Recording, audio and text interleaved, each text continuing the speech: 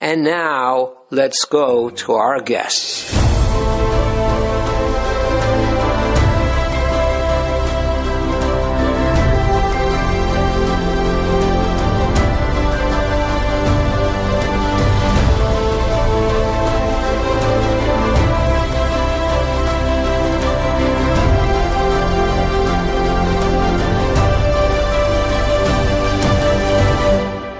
Joining us now is Rabbi Yaakov Neuberger. Rabbi Neuberger is a Rosh Yeshiva at RIETS and is also the rabbi of Congregation Beth Abraham in Bergenfield, New Jersey, where he has been the Rav since 1990. In addition to being a Rav, he has a degree in psychology from Columbia University. Rabbi Neuberger, thank you so much for joining us. Thank you for the opportunity.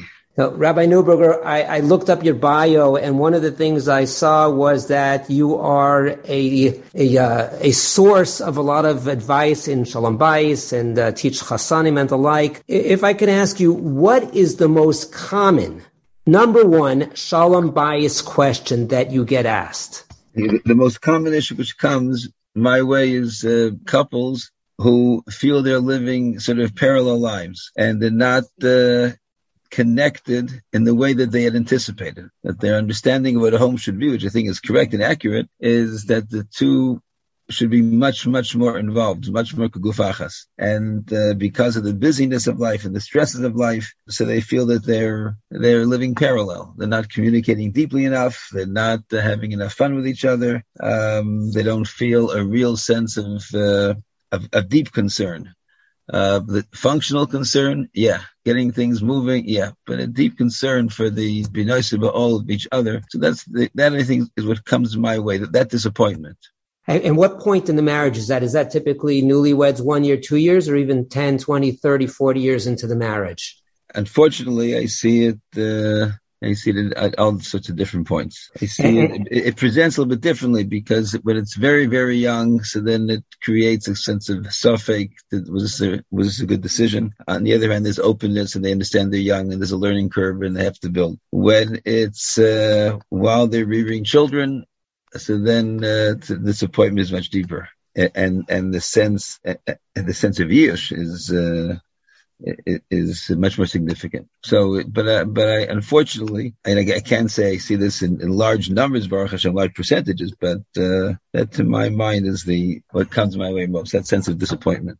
Interesting. And would you say that it's typically the man is at work, he's living his life because of his involvement at work, and the woman is at home, or do you also have this when you have both of them working and they're also living their parallel lives that way? I see it in both. I see that I see it in both when they're both in businesses or they're both in professional lives. So there may be a little bit more of an understanding of at least how they got to that point. But when the spouse, when his wife is seen as the major home builder, so then the disappointment is even more significant because there's a greater sense of sacrifice, which there is, and a greater sense of being a provider. So I don't think it's limited to one situation or the other. And what's the eitzah that you give when they're in this situation? So it's more trying to give them tools to connect better, trying to figure out why they're not connecting, where the disappointment comes in. First of all, to give them a sense that it's a tzaras rabbim, it is not uniquely their relationship, and to be more appreciative of what each one is doing, to be more appreciative of gender differences, and I think to describe to them how fulfilling the relationship could be, what they can, what they were dreaming for and what they anticipated is accurate, it's great, that's the way it's supposed to be, and develop communication skills. If the relationship has come to the point of being not fully functional, then it requires professional intervention. But if it's a functioning relationship, but they want this relationship to be a better, deeper relationship, then it's giving chizuk, giving skills, giving positive reinforcement, and giving each one the excitement to work on it, to build together, and to positively reinforce each other. Now, if I would ask you, the second most common issue that a husband and wife come to you with?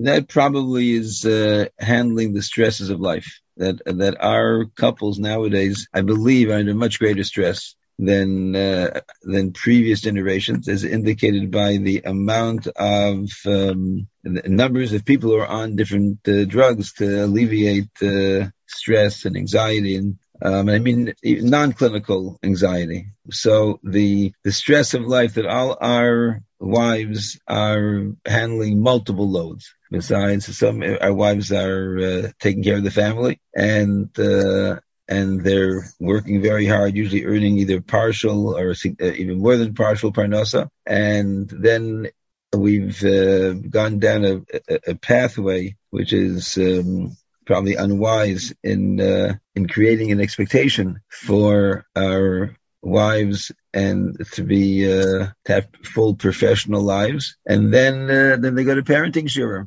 and then they go to Shalom Bayis shiur, and then they go to other shiur, and the pressure that is placed on our wives and then our families is very, very substantial. So handling those stresses, and the stresses which come from parents and from in-laws, so that I think is the second greatest concern that comes my way. So we have stresses coming from all directions. So obviously Corona didn't help, but it sounds like the issues that you're pointing out are independent of Corona. Yeah. Maybe some things were exacerbated and something were eased because of both spouses being home together more. So I haven't seen that Corona was a significant change in these issues. Interesting. That if Chassan Kala, or it could be later on when people come to you with issues, and you want to tell them what's the most important thing to focus on, like what's the most important ingredient for success in marriage? What would you say? So I think that Chazal see husbands and wives as being givers to each other, and getting excitement out of being givers, and appreciating that Ava, love, is providing for each other, and the sense of being mevater, of being that letting go of one's own self-centeredness, making the family the center. So I think that a close second to that is understanding differences, understanding gender differences, and understanding that one can build on those differences rather than see them as a weakness, see them as a strength. Chassanim, I often suggest that they read John Garay's first book, Men Are From Mars, Women Are From Venus, to get an appreciation in our own cultural language that there are significant gender differences, but those can be great strengths if one appreciates them. Right, absolutely. So obviously there are disagreements, and oftentimes people will come to you when they disagree about various things. So is there a halacha or a chazal that guides us in understanding how disagreements, machlokas, should be dealt with between spouses? Befrat, there are specific areas when there's a competition of agendas or needs or issues between parents and spouse, when there are very specific issues, whether it's chinuch or whether it's numbers of children. So there are specific areas where halacha gives us a guidance to work with, at least a model to work with. And then there's the bechlal, mechabda yersemi gufay, that it is heavily the husband's responsibility to make sure that the home is a happy home. Rambam quotes, and this husband's responsibility, mechabda yersemi gufay, to appreciate the source of bracha that his wife is. And that's it says in the Ksuva, right? Often tell Chassanim that in the modern world, so Ezon, Farnes, a lot of us aren't doing. At least we should be doing Oiker. At least we can all do. You don't need to be rich to do Oiker. So it is the husband's responsibility, more than the wife's, to create a home that's fun and happy and upbeat, and where one feels being uplifted and warm. Mm-hmm. And appreciated. Yeah, very much so. So a husband and wife comes to you, and sometimes since 1990, so that you've been a Rav for over 30 years of the same shul, and you probably see recurring issues. I've been there, done that, seen this one again and again and again. And sometimes you probably often you have a hunch. He's wrong, she's right, she's right, she's wrong, he's acting inappropriately. How do you deal with it when you have both spouses in front of you and you know that one is in the right and one is in the wrong? First of all, never to say I've seen this before. Never to say it's always different. It's two different people, two different ways of looking at things, and I think a Rav has to be. If a Rav communicates that you are dealing with something that's uniquely yours, so I think then they will take ownership over it. I think it's an emes, because no two people are alike and no two people emote in the same way. And it's very often by asking each one to do their own role playing, sometimes to have them figure out, to have, sometimes when I meet with them separately, I'll say, well, when I discuss this with your husband, with your wife, what's he or she going to say? And their own, when they work in their own minds, what their husband or wife is going to say, that's going to be very helpful to understanding each other. So, clearly wrong, very, very rare is there, in husbands and wives situations, is there clearly wrong, clearly right. Even in Dinei Torah, we talk about having a pshara because there's always a way of understanding each side. So sometimes we do have some clarity, and if we can help them have clarity, for example, when there's a competition between a spousal need and a parental need, so their halacha is very clear that the spousal need comes first. So that there is some clarity over there, but to give each one an appreciation for how important taking care of parents are, and taking care of parents, how that's going to then reflect on how one's children will relate to the people in front of us. So that helps soften sometimes the clarity of who's right and who's not in the right this particular time. And you mentioned before calling in basically reinforcements in the form of a therapist. So at one point, when you have an issue between spouses, you say, I need to move this over to the professional realm. One thing we have to appreciate, one event that has changed over the course of many years is that we now have so many, Baruch Hashem, from therapists who really understand Frumkeit and who will be encouraging of the families to deepen their Frumkeit and see Yiras Shamayim and Avos Shamayim as a source of strength. So the concern that rabbis had 30 years ago, and they're interested in holding on to it and not giving it over to a therapist, we don't have that anymore. And there's so many therapists that will work with the Rav, and it'll be the spouse, it'll be the family, the couple, the therapist, and the Rav working together. So I think we should be much, much easier in terms of handing it over to therapists. In my mind, first of all, if the family is not functional, then that's usually the siman that, and halacha as well. Halacha dysfunctional is a sign of a choli. So if a family is not fully functional, then there's a good chance that we need to have a therapist to help work things out, and it goes beyond the rabbi. The rabbi can give chizuk. The rabbi shouldn't be giving therapy. And in my mind, once it's something that can't really be significantly helped and fixed in one or two meetings, then I think that's already a siman that it belongs in the realm of a therapist, even just to evaluate. Let a therapist evaluate whether this is something the rabbi should be doing.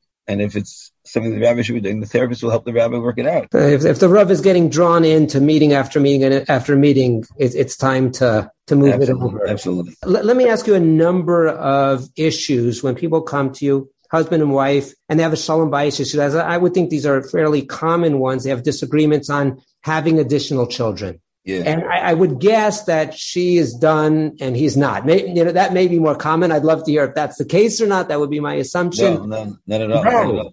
No, not at all. The opposite. Okay. Strike that from the record. Strike it from the record. What happens and what do you say? It's the only case where you can't compromise, right? So it makes it so difficult to address the situation. Unless he wants 4 and she wants 0, so you come out at 2 or something like that. Yeah. Usually it's the next one that comes up. It's very rarely if it's. I want 4 more. So in that situation, I think it's important. It's the way you said it.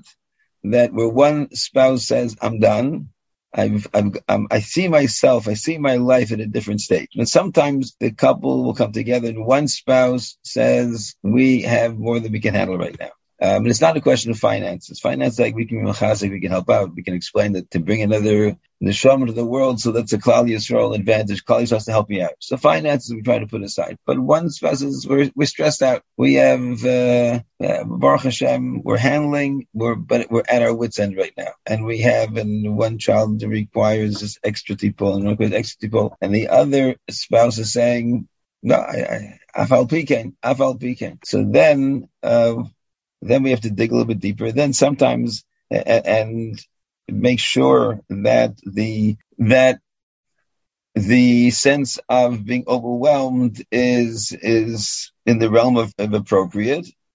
But in that case, I think that the spouse which feels that they're being overwhelmed has to be respected, and that the other spouse has to appreciate that this is an appropriate way to make a decision. Again, it has to be within the realm of, if one says, one child, two children, overwhelming tzarechiyim, they have to figure that out. But if they have a number of children already, and to understand that once the spouse that is saying, I'm done, so to speak, has to appreciate the significance of this decision. It's a decision which very rarely, if they're in their early 30s, we'll walk it back, and it's not really a significant decision. But if they're in their late 30s, it's a very significant decision. And also appreciate, on the other hand, the powerful instinct that usually a woman has to want to be able to provide more life. So now, that's one particular scenario. If it's a scenario where one says, "Look, I'm in a different stage of life. I'm at this age. I see myself," and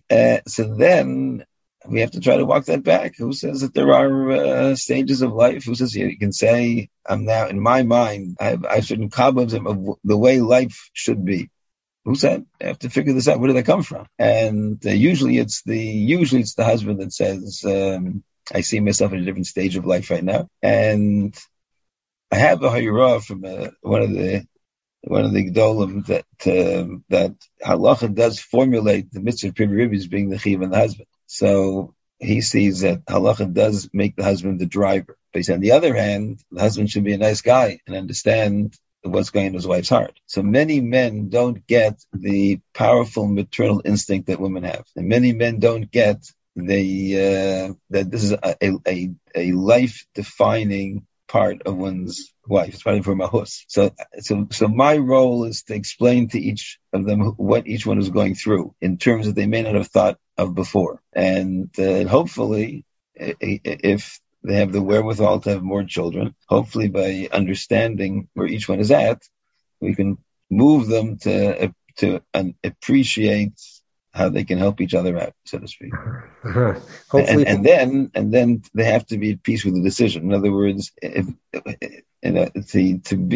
bring a child into this world and to feel that I did this only for my spouse. I really didn't want this to happen, but I did it for my. So that I don't think is fair to the child. I think it's that you have to that the spouse has to come to an appreciation that doing this for my spouse, that's a great thing. I take ownership of. I'm excited about that. That's going to be it's going to be a big plus in raising this child. And I love the child not only because he's my child, but I love the child because the child was something that I was doing for our family. So that's. I would think that's a concept that would exist regardless of the issue. You come to the Rav, you get resolution, you got a psak or you got an eitzah. Don't be resentful from it. Move forward with a smile, with an acceptance of it, and no looking back. Yeah. Just to deepen the appreciation of what one's doing and make that part of how one feels good and positive with it. Okay, so next, Shaila, they come to you and different minhagim. They grew up with different minhagim at the Pesach Seder or Gebrachs or not, whatever it may be, and she wants this way, he wants that way. How do you handle that? So that's also an area we have clarity in halacha, and that is that both the great Ashkenazim and the great Sfardim poskim understand that the husband's minhag is the minhag that is kovei for the family. So that we have great clarity. There are times when I do believe there's a concept of a minhag noshim. For example, how many candles a woman lights for Shabbos. So I think that one does follow the mother's minhag. And I found it, Baruch Hashem, in the Birkas Avram. Avram Erlinger is at Salah, lived recently, so he has also authored several volumes on Machshava. So I did find that in his Sefer, that there's such a thing as a minhag, things that mothers pass on to their daughters. So that might trump the husband's greater ownership over the minhagim of the family. And then there are situations where a husband, where he doesn't have a minhag, in other words, it doesn't have like the Pesach Seder, so some things are done by the minhag of the husband. Let's say there is a minhag that one's wives have, and the husband doesn't have a minhag not to do that. So why not introduce the minhag of one's wife if it's a good thing? It gives my wife greater presence, the greater covet, mechabda yesem egufa. So why not do it out of covet for one's wife, covet for one's in-laws? Very often, such in my case, where one zocheh to marry into mishpacha miyuchesed. So there have been times historically where men who have married into mishpachos miyuchasos in Klal Yisrael have taken on many of the practices of their wife's family. So so we have clarity of the starting point and the context and where things should happen, and then sometimes we're able to add nuance to it. Make it work. Just make it work between the two of them. So there's a book that's often carries that name. I heard of it. Where to send kids to school? He wants someplace, she wants the other place. So sometimes one has to ask, well, what were the expectations when you got married? Have things that shifted since you got married? If things have shifted since they got married, then that, I think, is an important player in the conversation. Rav Moshe writes that in certain halachic issues, that expectations that were created, we have that in halach as well, expectations of how one will earn one's income and how it impacts on intimacy and family. So that, I think, has to be an important starting point. On the other hand, if there's been an aliyah ruchniya since they got married, and one spouse wants more in ruchnius, so then it's very hard for the Rav to say, well, let's walk this back to the expectations. You have to try to make it sit well with both spouses. That if the dream is to have children who are bigger Talmidei Chachamim, who are greater in their appreciation of tznius, and so then one has to try to discuss with the spouses who are hesitant how this is a good thing, and this will give you a source of great bracha. Sounds like this is not an easy one because you have competitive imperatives here. If you're looking at when the marriage was, they may have been on the same page, but if one of them have an aliyah there afterward, you're pointing in a different direction. So I would think that this requires a real pshara. It could be, but it could be, and sometimes that's the way to work it out. In other words, that to go to see what one can add on, so to speak. Where can we try to get everything we want? And it could be that in one institution, one Mossad, we can get a certain amount, and then we're able to round out in an extracurricular fashion what the other parent wants. Next one. Husband doesn't like how she covers her hair, or she doesn't like how he's dressing. He's not Sanua. He's dressing in, we had a show on wearing a bike shorts or something like that. So how do we get over those issues where each is not happy with the other, how they are dressing? And some of this halacha, some of it is hashkafic issues.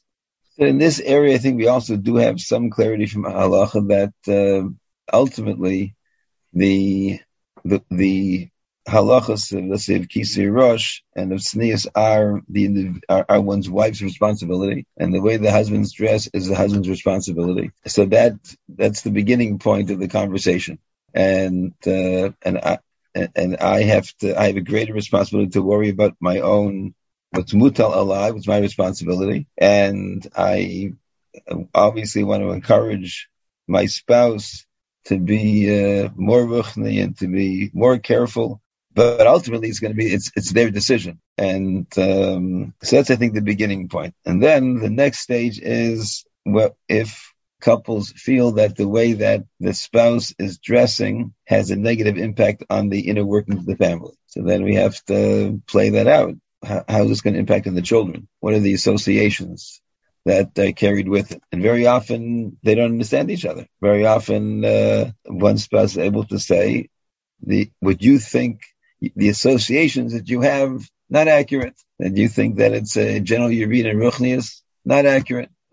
Sometimes we're able to suggest that there are ways of again, ameliorating. One spouse sees this as a Yerid and Ruchnius, or associates us in a difficult way. Okay, so then let's do other things that will compensate. Yeah.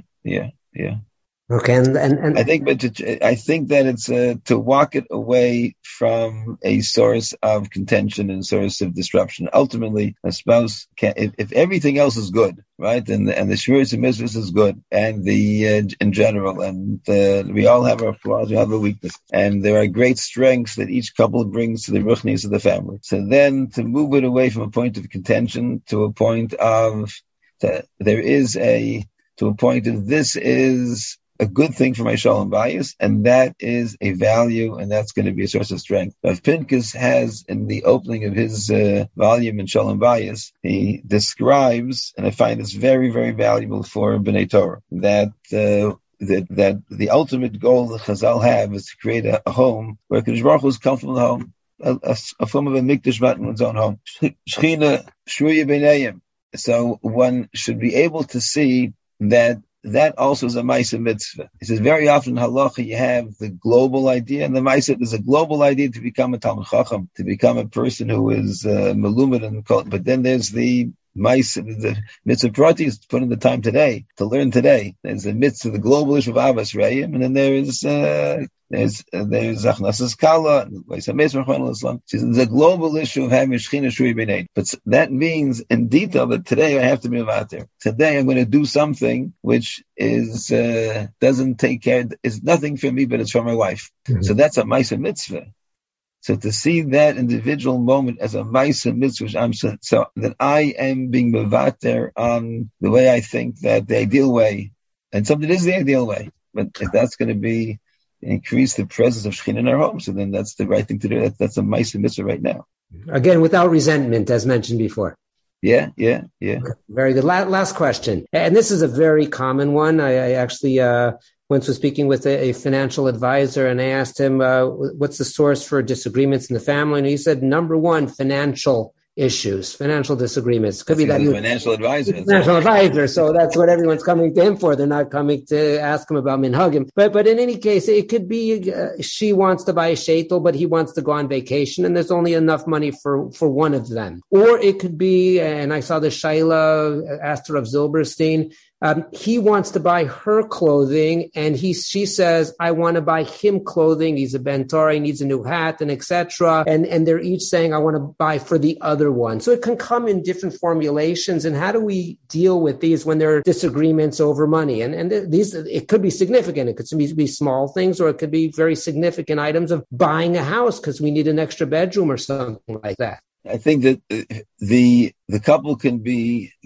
come to an understanding that this is a source of great strength, that they hear each other, they listen to each other patiently, that they're willing to consider each other, that and appreciate that they're both bringing very important points to the discussion. So that becomes a form of building. That if each one wants to move out there on their own needs for their spouse, it's a great source of strength that they have to appreciate.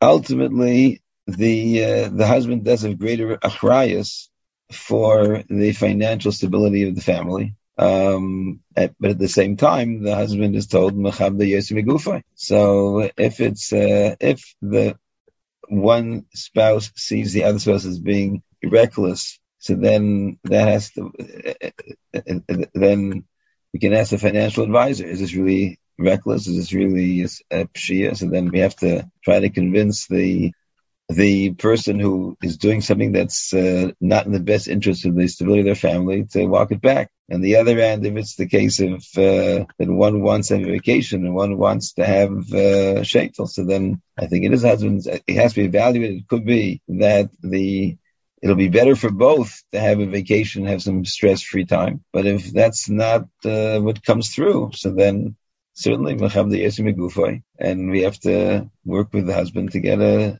to be able to find the ability to have some stress-free time in a different way. Well, Rabbi Neuberger, thank you so much for those insights. I want to thank you very much for joining us on Headlines, and I look forward to next time. Thank you so much. Thank you very much. It's a covet to spend time with you. And what you're doing for Klal Yisrael, certainly in headlines, but in your writing, and then you're making Klal Yisrael sensitive to issues in the workplace and how to understand that these are real issues, both halachically and in terms of the health of the family. So, Baruch Hashem, it's a great zchus that you have, and you help your mezakeh. Joining us now is Rabbi Pesach Krohn. Rabbi Krohn is the famous Maggid and also the famous Mohel, the prolific author and the prolific speaker as well. And from what I see, he has a lovely partnership with his wife. Whenever I email with Rabbi Krohn to try to convince him to come on the show, which he's happy to do, I include not only Rabbi Krohn, but his wife as well, who helps arrange and gives him content as well. Let's call it what it is, Rabbi Krohn. So it is a pleasure to have you. Thank you so much for joining us.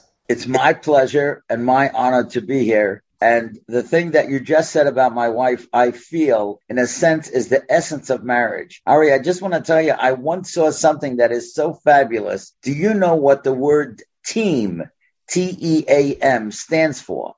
No, Together, I don't. Listen to this. Together, everyone accomplishes more. That's a team. Isn't that great? Together, everyone accomplishes more. And that's in any type of team, and especially in the team of marriage. And there's no question that, as we will talk about, when each one gives to the other and the spouse is able to accept ideas or criticism in a nice way from each other, that's really what the team is all about. And in sports, it's the same thing. And in business, when a team is working together, it's even greater than the sum of its parts. So the whole is greater than the parts. Exactly. Right. Great. Right. Rabbi Krohn, I mean, I see from our email interactions and your wife's involvement, because when we spoke recently, and I could hear your wife in the background giving you eitzes, which I loved. I loved it. So, and she would have been happy to come on the show. I would have loved to have both of you, but she has to work this morning. Unfortunately, right. No, she's the principal at Shevach High School, and this morning she's giving finals. But we would have had the Krohns. But she said you'll be in good hands with just Rabbi Krohn. So Rabbi Krohn, what would you say is the most important ingredient to having a successful or happy marriage? Well, I think that there's a great expression that a dear friend of mine, Avram Peretz Friedman, wrote a wonderful book called Table for Two. It's a very thin little book, but boy, is it worth its weight in gold. And he made a statement in there, and we discussed it. I discussed it with him. He said, the ideal in marriage is not finding the right partner, but being the right partner. And, that is such an important lesson in life. Many people blame the other person, why things are not going well. But if you are the best partner, being the right partner, you are the right partner, then things work out. And, I just want to share with you a fascinating Gemara. What does it mean to be the right partner? So in the Gemara in Tainus, Chav Beis Amud Aleph, it tells us the story that Rav Broika was once walking with Eliyahu Hanavi. Imagine this chus. Rav Broika was walking with Eliyahu Hanavi, and Eliyahu Hanavi sees two people coming to them. And if you take a look in the Gemara, he says, these people, B'nai Alma D'Osinyan, these are people are going straight to Elam Haba. They are special people. And Rav Broika didn't realize who these guys were. They're so special. So he waited. I love this sidebar. He waited until Eliyahu Hanavi went. In other words, he didn't talk to the other guys when Eliyahu Hanavi was there. You were the Navi and or a great Talmid Chacham. It's the same thing. You have respect. You deal with them, and then when they leave, then you'll talk to somebody else. So when Eliyahu Hanavi left, he said, the guys, Maya Vidatecha, what do you guys do? So listen to what they said, and we will see something so brilliant. They said, Inchi B'dichianan, we are happy people. Mebadchinon atzivi. We make those that are depressed, we make them happy. And that's a great thing. As a matter of fact, in the Halalukas, I once heard that Chassidish Rebbe said, Haroife lishvurei leiv. Hashem has the capacity to heal the brokenhearted. And he said, what are the first letters of those words? Haroife is hey, lishvurei lamed, leiv, lamed, halel. That's the biggest praise you could say on somebody, that they are haroife l'shvurei leiv. They can walk into a room and put their arm around somebody and make that person feel good. And we know that today, in the last year and a half, of course, with COVID and everything that surrounds it, there have been many, many broken-hearted people. And if you could be that haroife l'shvurei leiv, that's fabulous. And that's what they did. They were mibatchinon atzivi. They made the people that was sad, they made them happy. But watch what the Ma'am Leah says, which is absolutely brilliant. The Ma'am Leah, if anybody wants to look it up, is in Dvarim Kaf Ches, Pasuk Mem Zayin. And he says like this, what did they answer? He asked them, what do you do? They had a caveat. They said, Inchi b'dichi anan. We are happy people. We make others happy. Why didn't they just say, we make others happy? What was that caveat that they said, we are happy people? And listen what the Ma'am Leah writes. Bo'al Amdeinu comes to teach us. Shem Adam roitza l'sameach hacherim. If you want to make somebody else happy, your spouse happy, your kids happy, your employees happy, your students are happy, tzarachu atzma liyasameach. You have to be happy. She'im heim atzum hoyu atzevim. If they would be depressed, negative people, afilu hoyu roitzim l'sameach hacherim lo yachelim. Even if they wanted to make somebody else happy, they couldn't do that.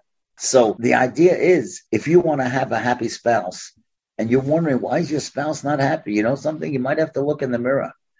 And when you see yourself, you'll realize, you know something? It's really you. And that's really one of the first lessons in marriage. You got to be a happy, positive person. And when you're happy and positive, you can make others happy. But if you're always looking to criticize, you have to realize that maybe that brings a negative aspect to the marriage. Right. So that's a very powerful Ma'am Loez. Very powerful. If you want to be Mesameach, somebody else, be Sameach yourself, be happy yourself. In that vein, it seems that we have a couple potentially conflicting chazals. I think almost on point of that. It says, in Yevama Samach Beis, Tanu Rabbana, Oev es ishto kegufo, if you really love your wife like yourself, umechamechabdo yoser megufo, and you are mechabed her more than yourself, it seems that the onus is on the husband. And there's also a Gemara in Baba Metzia, Nun Tes Amud Aleph, Adam Zayir because of the wife. But on the other hand, that seems the onus again is on the husband. On the other hand, the Yalkut Shimoni, this is a famous one, and there are different explanations of what this means, but Ein lecha isha sheira b'nashim el isha she osa ratzon bala. It's the onus on her, on the wife, to do the desires of the husband. So how would you reconcile that in order to achieve that simcha? I think that's a great question, and I think the answer is two words, and we'll elaborate on these two words. When Hashem said that he wanted to make a partner for Adam Arishain, he said, Eseloi Ezer Kenegdai. Ezer is a helpmate, but Kenegdai is somebody that opposes him. So the simple meaning is Ezer Kenegdai, a helpmate alongside him. But also, I think part of marriage is understanding that everybody has to realize they are not the only partner in the marriage. And of course, what Chazal are saying is that the husband has to try to please his wife. But on the same token, the wife has to please the husband because they're in this together. As a matter of fact, I'll show you something so beautiful. There's a fabulous book. It's one of my favorite books from ArtScroll, besides the Maggid books, of course. But there's a great book. And it's called The Wisdom of the Hebrew Alphabet. And Rabbi Monk wrote that book. And it is so brilliant. Every page you can learn something about the Hebrew alphabet. It really is a must-have.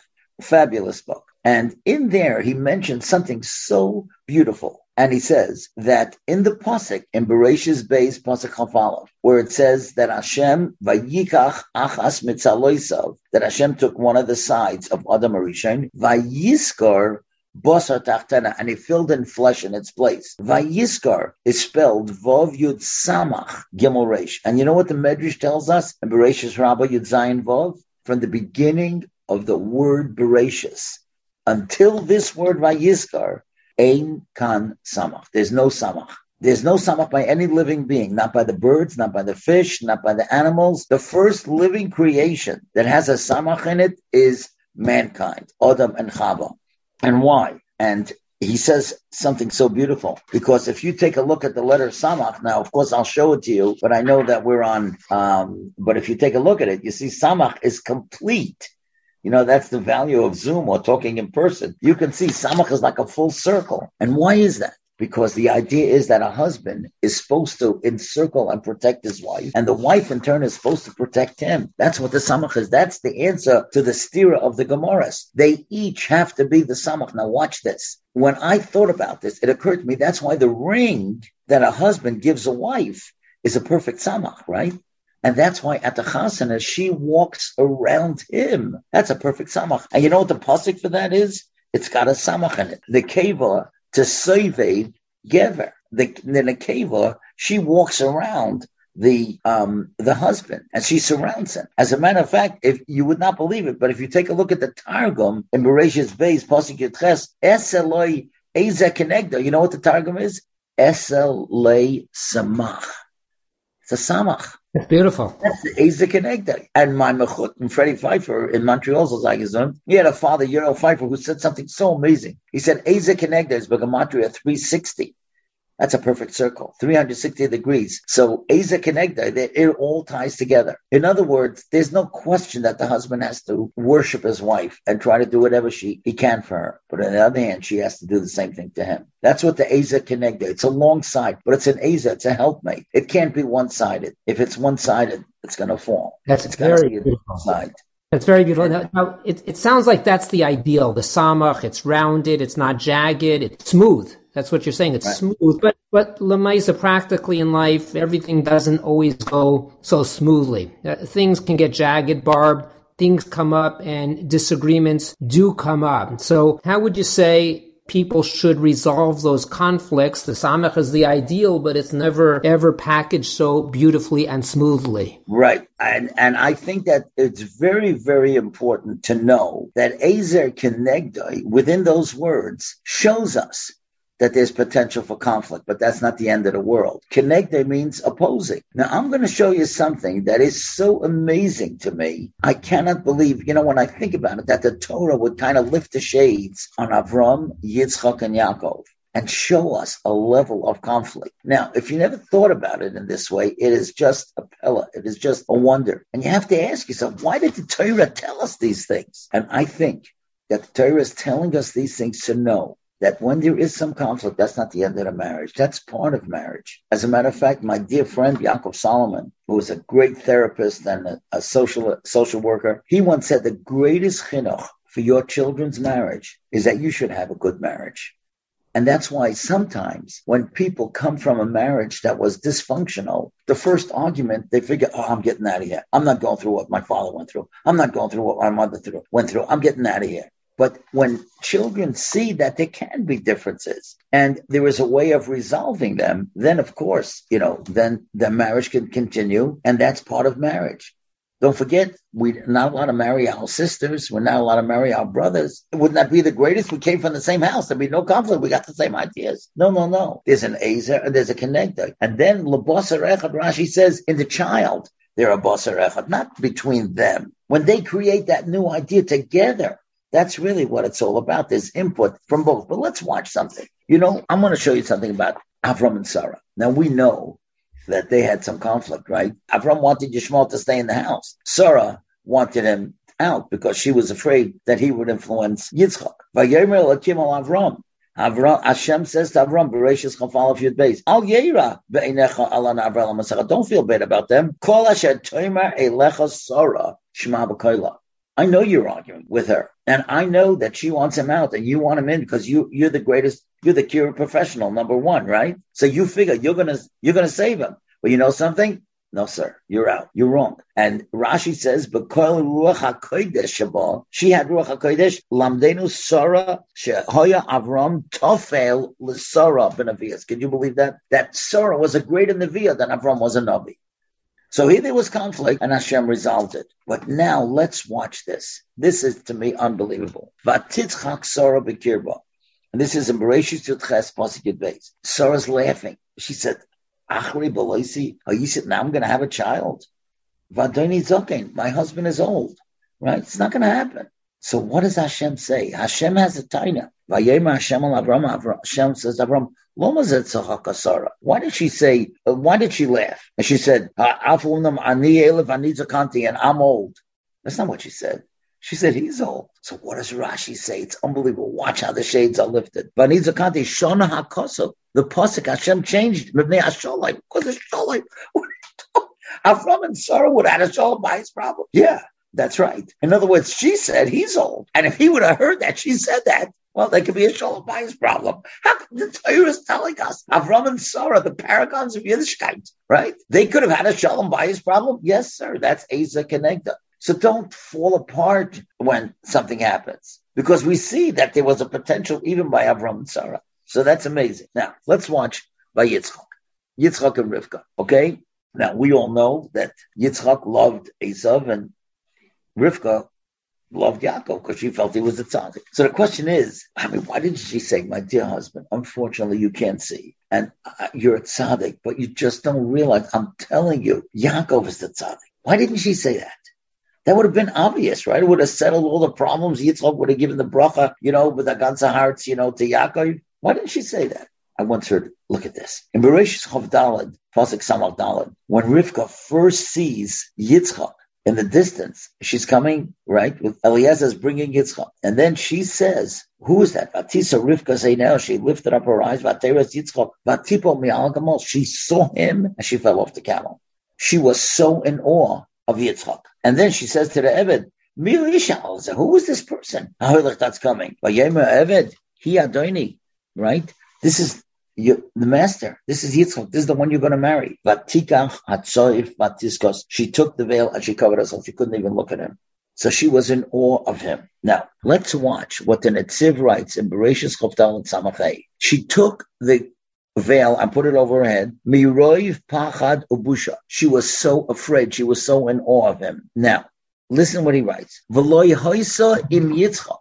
Her relationship with Yitzchak was not like Sarah im Avram or Rachel im Yaakov. Asher b'yoslem Isaac Abedav. They had a certain objection. So then, loy boishu l'daber reses m'lofneim. They wouldn't have minded saying something. If Rachel felt, as we're going to say in a few minutes, that she had a taina on Yaakov, she was able to say it. Sarah felt she had something Avram against that, but she could say it. Rivka couldn't say it. Why is the Torah telling us that? Because that's not the ideal. The ideal is that it should be an open marriage. But over here it wasn't, because she was so in awe of him. That's what the Netziv is telling us. And by Yaakov, and it's so painful to talk about, Rachel didn't have children, right? And she says, give me children. And Vayichar Af Yaakov Barocha in Bereshis Lamed Pasuk Beis. What am I instead of God?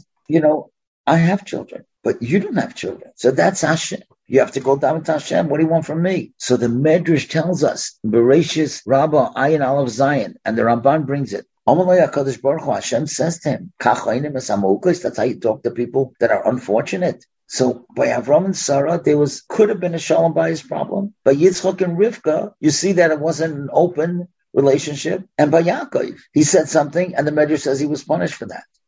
That's what Asa Connector is. Hang in there. Arguments happen. Difference there. Now, of course, they were 1,000,000 times greater than us. And their arguments and differences were much different than ours. But just remember, that's what it's all about. You have to resolve them, and you come together. And of course, they're the Avos and the Amos of Klal Yisrael. That's really what it's all about. Well, very powerful. So I'm hearing a number of important things, but two major themes. Number one is modeling by parents is critical. And number two, conflict is okay, but it's how you deal with it. Exactly. So if we go back to the first point, modeling by a parent, by others is critical. Now, I remember growing up and my father used to tell me you can learn something from everybody, right? Some people you want to learn from what to do, and some people you want to learn from them what not to do. So, for exactly example, what my father told me when I was learning to become a mile. He said, watch every mile. That's what he said. Exactly. I can't believe you said these words. He said, you will learn either what to do or what not to do. So my father told me that when I was learning to drive. And he says, from some drivers, you want to learn what to do, and when for other drivers, you want to learn what not to do. So if we're talking about the importance of modeling, can you tell us a lesson or two that you've learned in a positive way from other people's marriages? A model that you have, that you hold up, that you look to as an unbelievable example of how to act? Well, I'll tell you, just the day that we're making the recording, it's less than 2 weeks since Rebbetzin Temi Kamenetsky passed away. I'll tell you something very interesting. My parents were the Shatchanim for Rab Shmuel and his wife. My father and Rab Shmuel, Yibal L'chaim, learned in Israel. They were roommates. And they used to faher each other on that first big long run in the Durham. So they were very friendly. And then when my parents got married and they lived in Williamsburg, there was next block. We lived on Rush Street. The Brookses, Chazan Brooks, lived on Morton Street. I remember him. His daughter was Temi Brooks, and my parents read the Shedach. So Rab Shmuel and his wife always, anytime they saw me, they always said, they were always so grateful. But a couple of years ago, my wife and I had the opportunity to be at a Torah Surah Principals Convention in Atlanta. And Baruch Hashem, it's Altzman Shemayim, we were able to sit at the same table the whole Shabbos with Rab Shmuel and his wife.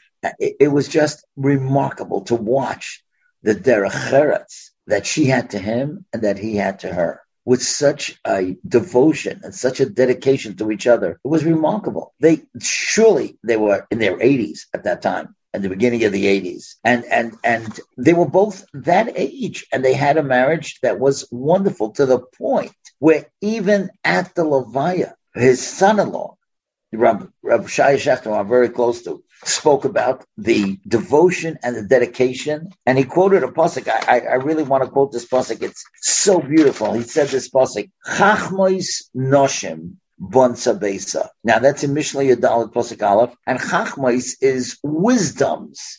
The wisdoms of women build a house. So he said that the Goyen asks, although actually you could see it in Rashi on the pasuk, why does it say Chachmois?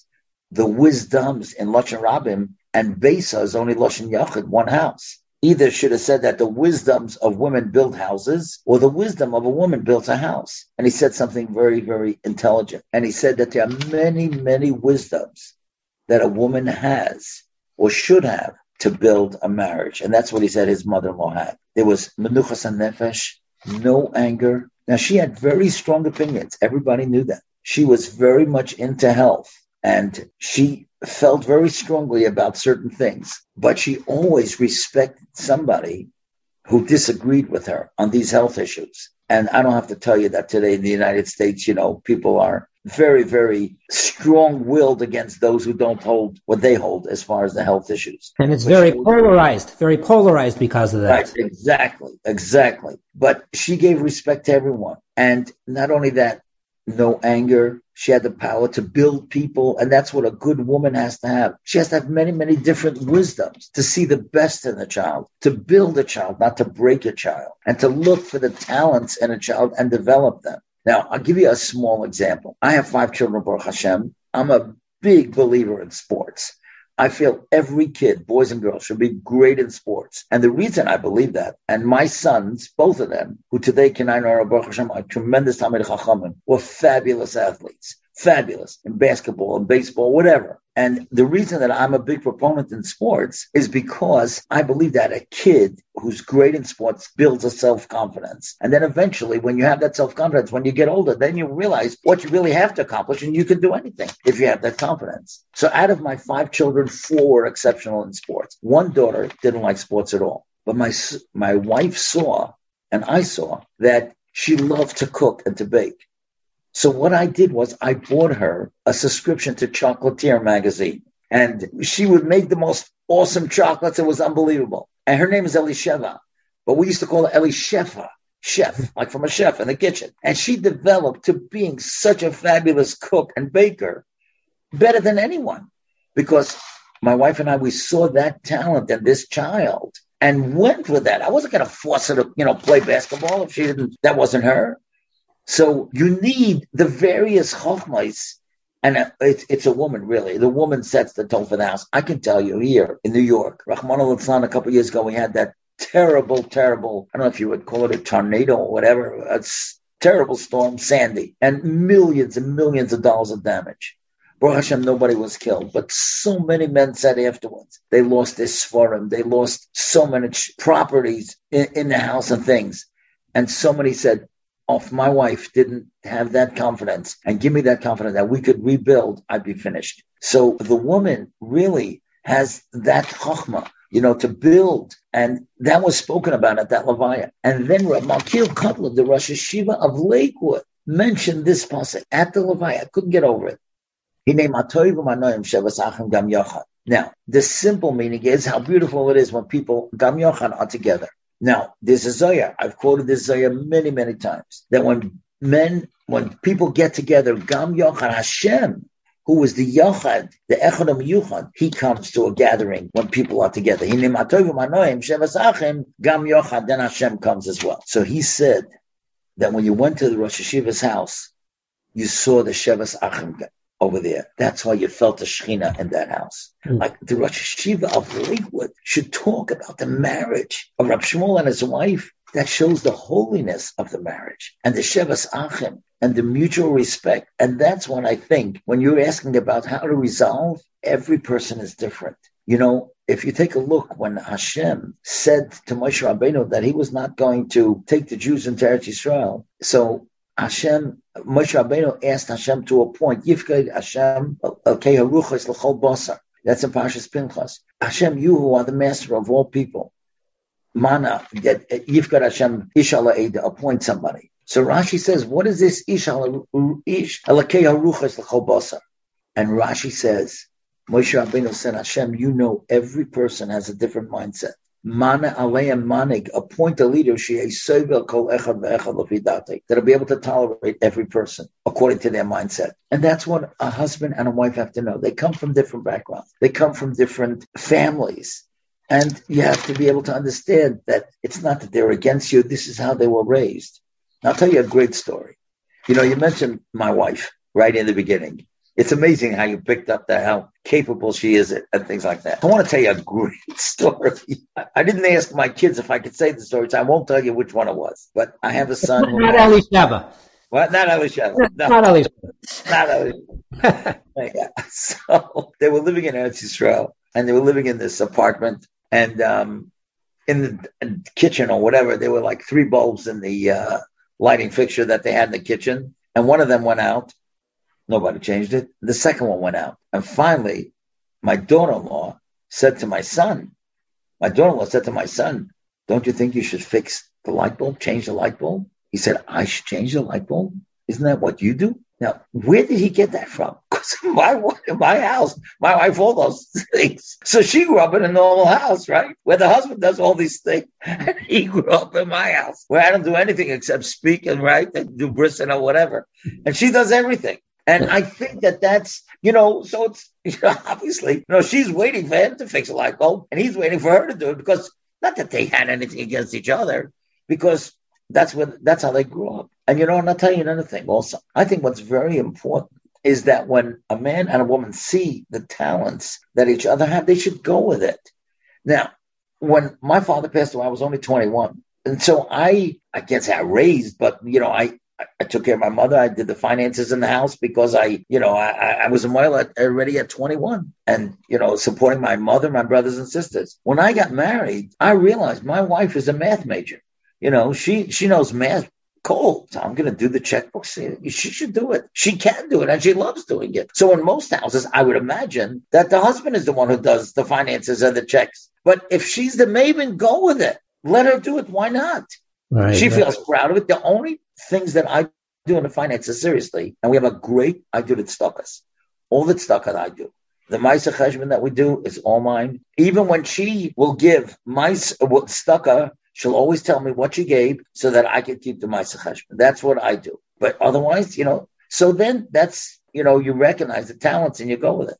Right. So each couple has to figure out the strengths and weaknesses. Exactly. And what works for one is not going to work for the other, which actually leads to my final question for you. It seems that things have become more challenging nowadays. Unfortunately, we have an increase in divorce, unhappy marriages. So why do you think that is? And based on that, what advice do you have for the younger generation? I can just tell you what you are saying is so true, and it is so heartbreaking. Now, I'm involved in certain organizations. One of the organizations that I'm involved in is called Sister to Sister. Those are women that are nebuch, today single parents. Now, I'm not saying that every divorce that happened should not have happened. There's sometimes when it's just impossible. when things are just impossible. And so I respect if somebody tells me that they're divorced, unless you really know both sides. You should never, ever, ever judge a single parent. That means you shouldn't judge a single man or a single woman because you don't know the whole story. I once heard a great expression from a dear friend of mine in California named Ephraim Shore. He once said, every person that you meet is going through something that you know nothing about. Every person that you meet is going through something that you know nothing about. So when you meet a divorced party, whether it's the husband or the wife, you can't judge. You just can't judge. But one thing I will say, that people have to work on a marriage. And if it means going to a Rav or going to a therapist, they have to do that. And not everybody is willing to do that. I understand that because, you look at other people, they seem so happy, and you figure, why can't I do that? And why can't my family be like that? Why can't I have the nachas? So it's an instant coffee generation, and there's no patience. We want instant gratification, and it just doesn't happen.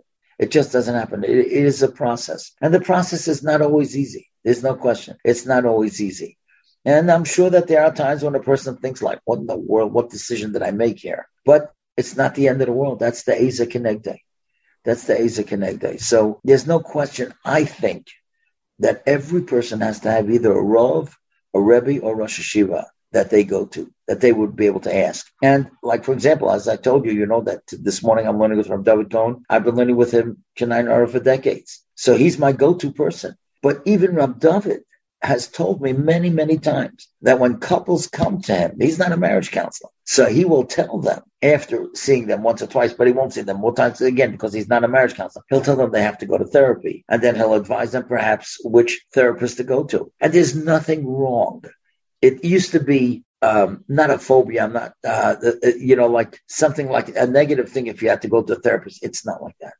There are many, many frum therapists, men and women. I'm dealing now with a young girl who her father wanted her to go to a certain male therapist, and she didn't want to go. And I was able to call Rabbi Babad from Relief, and he was able to recommend a few women. And this girl is now going to one of these women, and she is very, very happy. She feels that the lady understands her.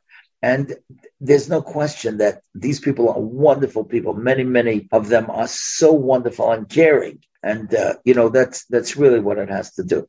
Right. Rabbi Krohn, I do want to say a lot of great answers from you. Now, typically I'd say somebody speaking party line or speaking conceptually, but I see from the exposure that I've seen to you and your wife that you live what you say, and your words mean a tremendous amount based on what I've seen. So Yasher Koach, and I really want to thank you for joining us here today. And I just want to add one more thing, if I may, okay? And this is from the Rambam in Hilchos Tshuva, Perik Yud Halacha Gimel. Now, this to me is so startling. The Rambam says, what is the love that you're supposed to have, that dedication to Hashem? Sheyev es Hashem Ava Gedola Yisera Azam. It should be so strong how you love Hashem until your heart, your nefesh, your soul is kishura, is tied to the Avas Hashem, and it looks as if you're almost lovesick. That's what he says. Ki'ilu chayla. That's what the Rambam's lashon is. Ha'ava she'ein dato penuya ma'avas oisa isha. It's like the dedication and the commitment that a person has to a woman. And we all know when we were all engaged, right? That's what we thought, right? Day and night, right? And that's what the Rambam says.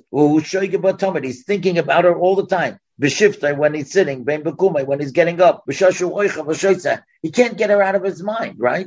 That's the same thing how, in other words, the marriage, the love and the dedication and the commitment that we have in marriage, that's a stepping stone to show you how you're supposed to love Hashem. And then he writes, V'chol Shir Hashirim Moshahu L'Einyan Zeh. That's what Shir Hashirim is all about. Shir Hashirim, of course, you can't understand it literally. You're not supposed to take it literally. And I'll tell you a little secret between me and you, and the millions of people that are listening. Do you know that when Art Scroll was going to write the Shir Hashirim, they had the biggest problem of all the Megillas? Because how are you going to teach it literally? It's very difficult. And Rab Gifter, he was the one who gave them the chizuk. Meir Zlanowitz told me this many times. Rab Gifter told them, you got to do it, and you got to translate and show how it's a mashal for what the Chazal understood. Because Shir Hashirim, we know, could be difficult, but that's what the Rambam is saying. Shir Hashirim is a mashal, and marriage is a mashal. And we know that every home is supposed to be the Migdash Ma'at, right? Your home is a Beis HaMikdash. So if we can now build our homes to be the Mikdash Ma'at. With Hashem, we come so close to Hashem, we realize what dedication and commitment is all about. We can be Zeicha to the ultimate Beis HaMikdash, and we should all be there together. Very good. That's why we say, Ve'erach stichli le'olam, that the Erusin should be forever. We're saying that to HaKadosh Baruch Hu, and that should be the same relationship we have with our wives, that it should be the Erusin, that should be the focus. Yeah, it's funny that you should say that. I never thought of it this way, because when you're engaged, that's how you're so committed. So Ve'erastich, that engagement period should be la'olam. Very good. Well, thank you so much, Rabbi Krohn. Thank you for having me. Really a pleasure. Hatzlacha, Rabbi, anytime. Just give me a call.